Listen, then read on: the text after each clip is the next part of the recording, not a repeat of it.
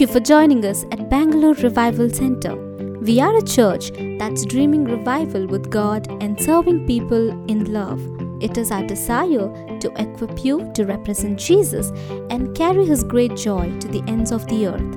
If you'd like to learn more about us, you can visit dreamingrevival.com. Now, as you listen to the word, we believe that God will minister to you. Praise the Lord, church. Did you guys enjoy the worship? Yeah? So before I start, I want to acknowledge my spiritual father, Prophet Chetan Henry.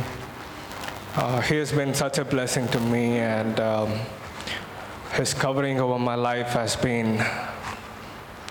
has lifted me up. Okay. So I'm very thankful for God, for His life, and for His covering over my life. Amen. And my parents are here. So I told them that I would be preaching today, so I asked them to come. So they came. So can you give a round of applause to them? Yeah. And I want to honor Pastor Priji and Rashmi, the mother and the father of this house.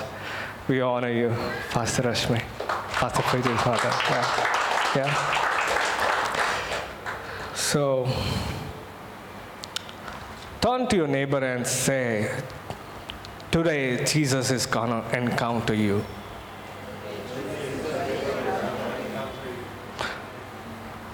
Turn to your neighbor again and tell him that today Jesus is going to encounter you.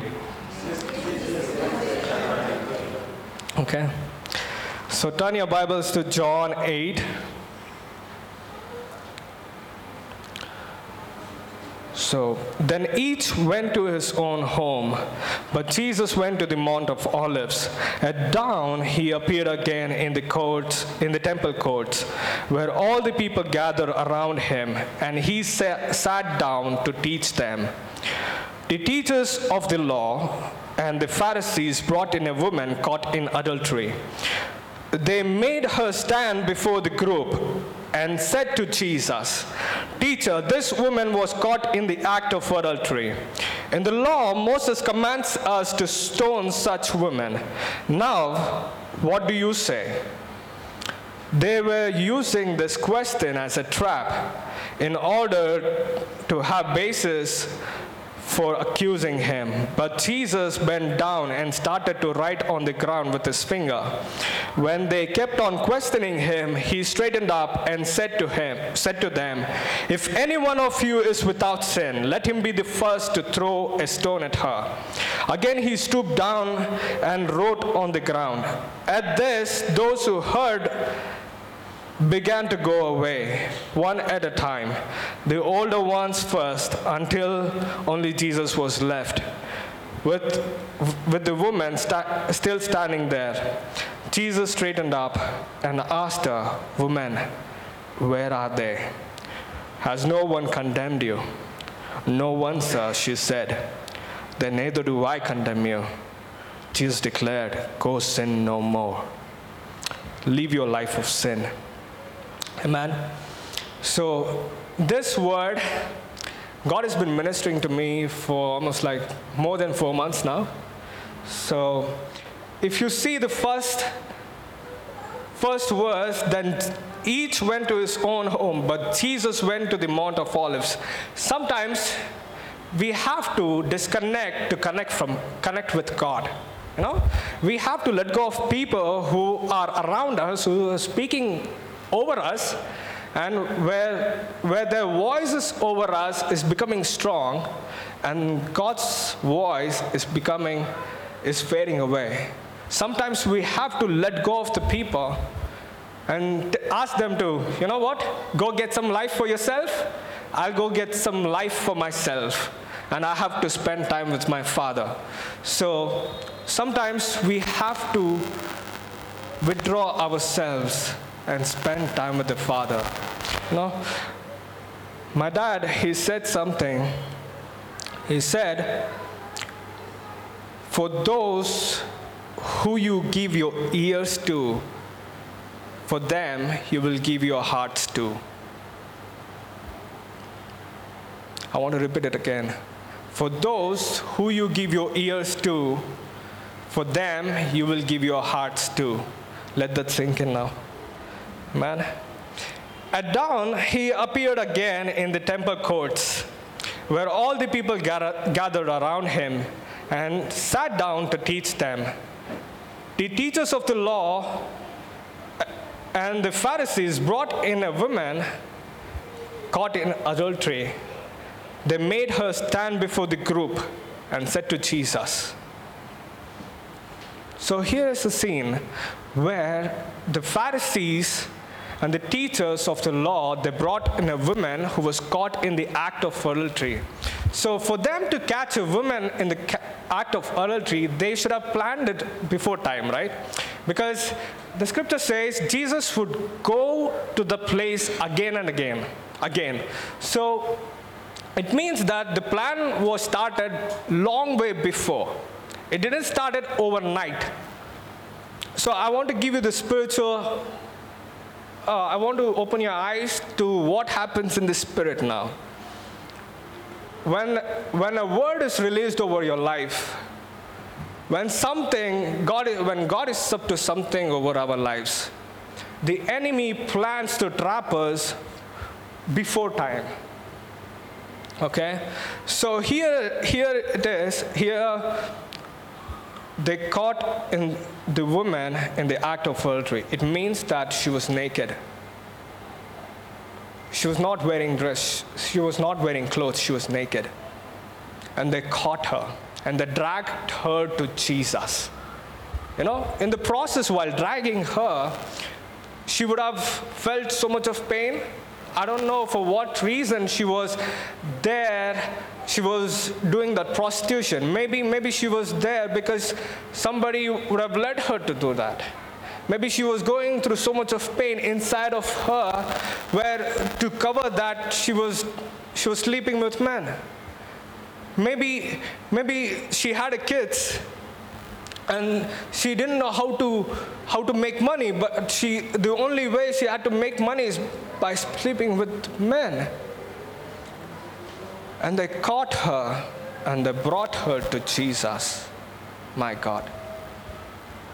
This amazes me. So here is the thing. While coming, she would have told them, you know what? You guys are the teachers of the law. You guys are the Pharisees. So-called teachers, so-called God's chosen people. Why are you doing this to me?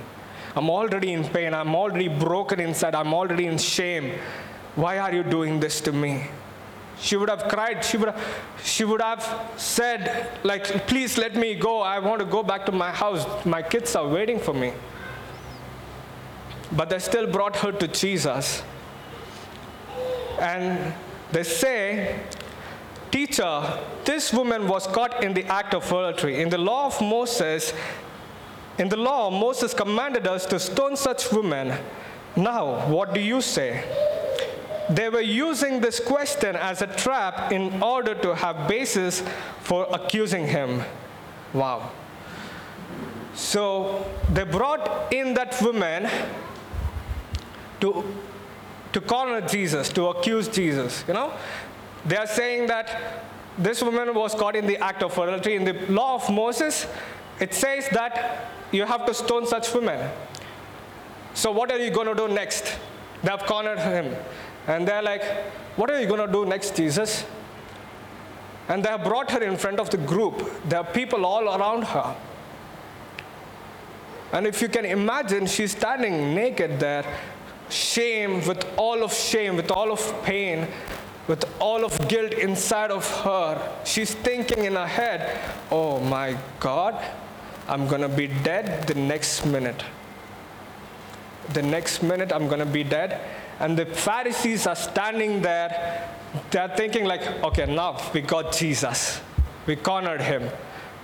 Now we cornered him because we have a proof of something where the law of Moses said to stone such women.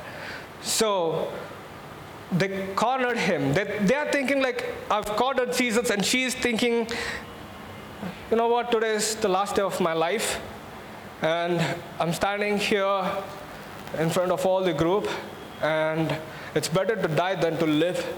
And maybe she would be crying there, no?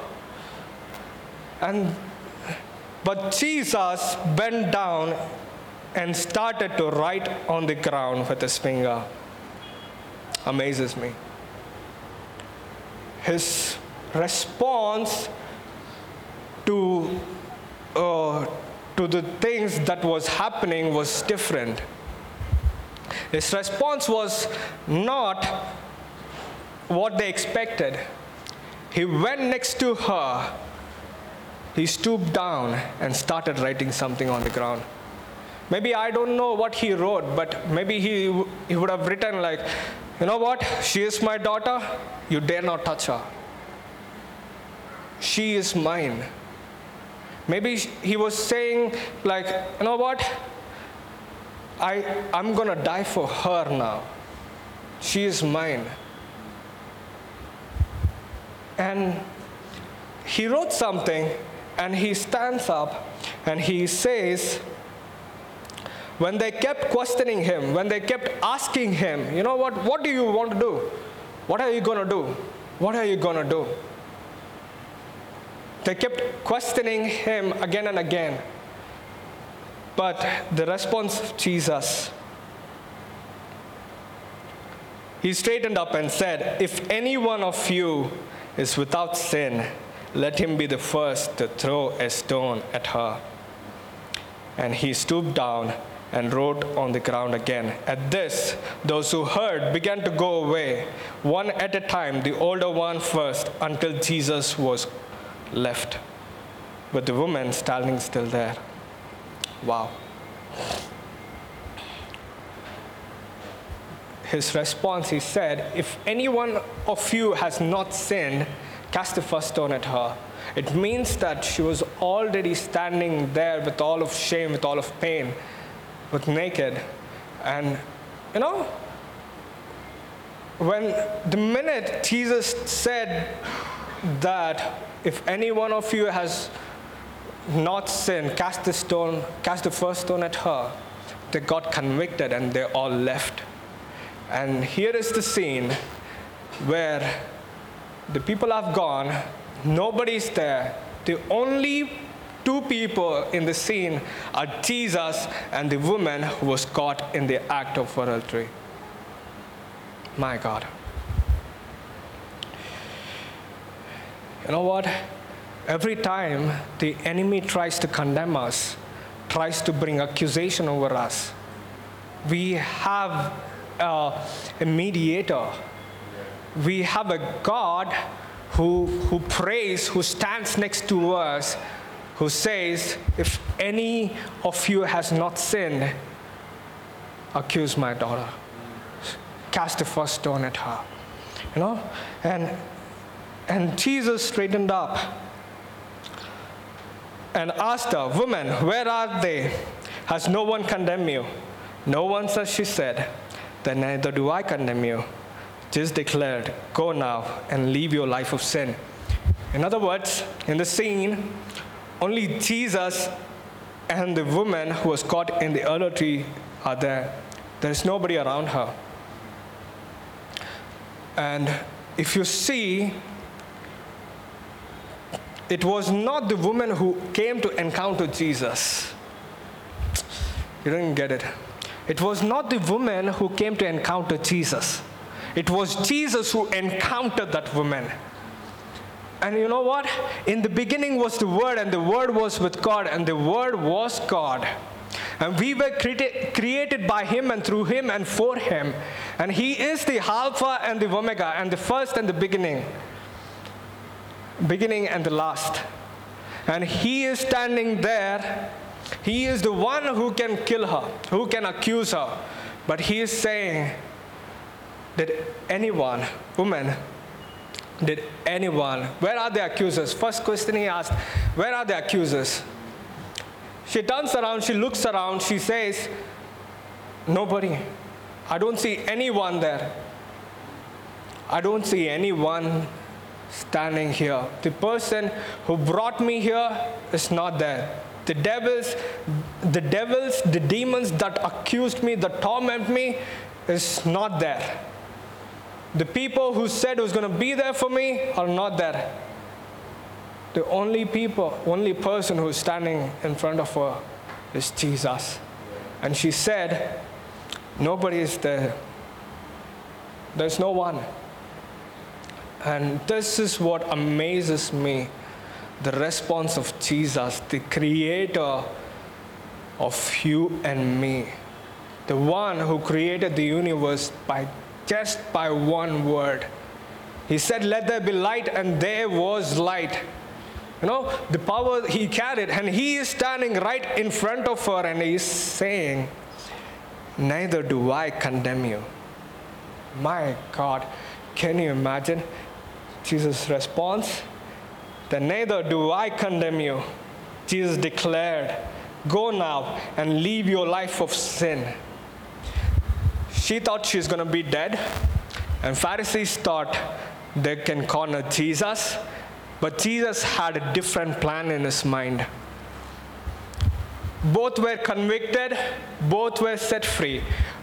One was convicted and left, and the other was left for freedom. She had freedom, and I believe that she went back again, and her life was transformed.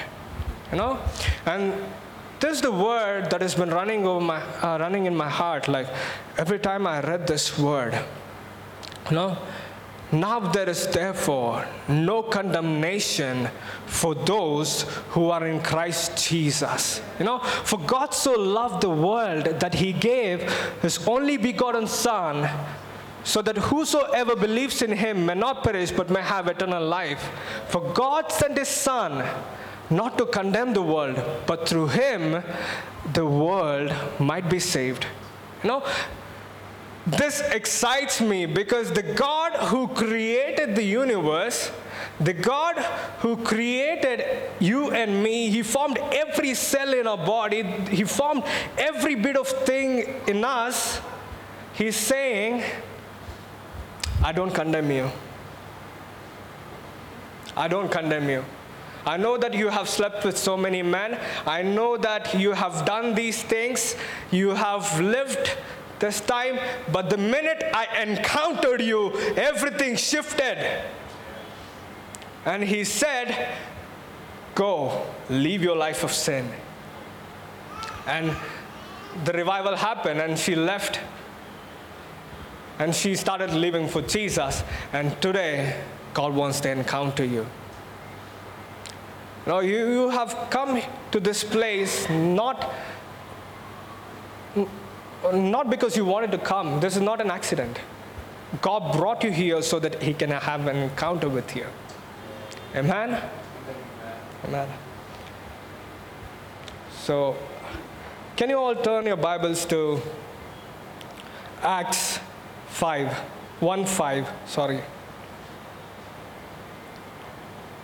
1:8, yeah.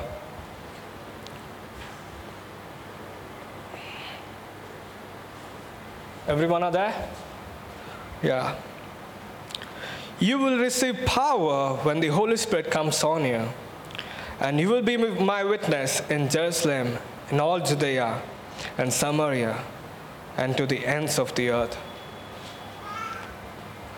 You know, you will receive power when the Holy Spirit comes on you, and you will be my witness in Jerusalem and in all Judea and Samaria and to the ends of the earth.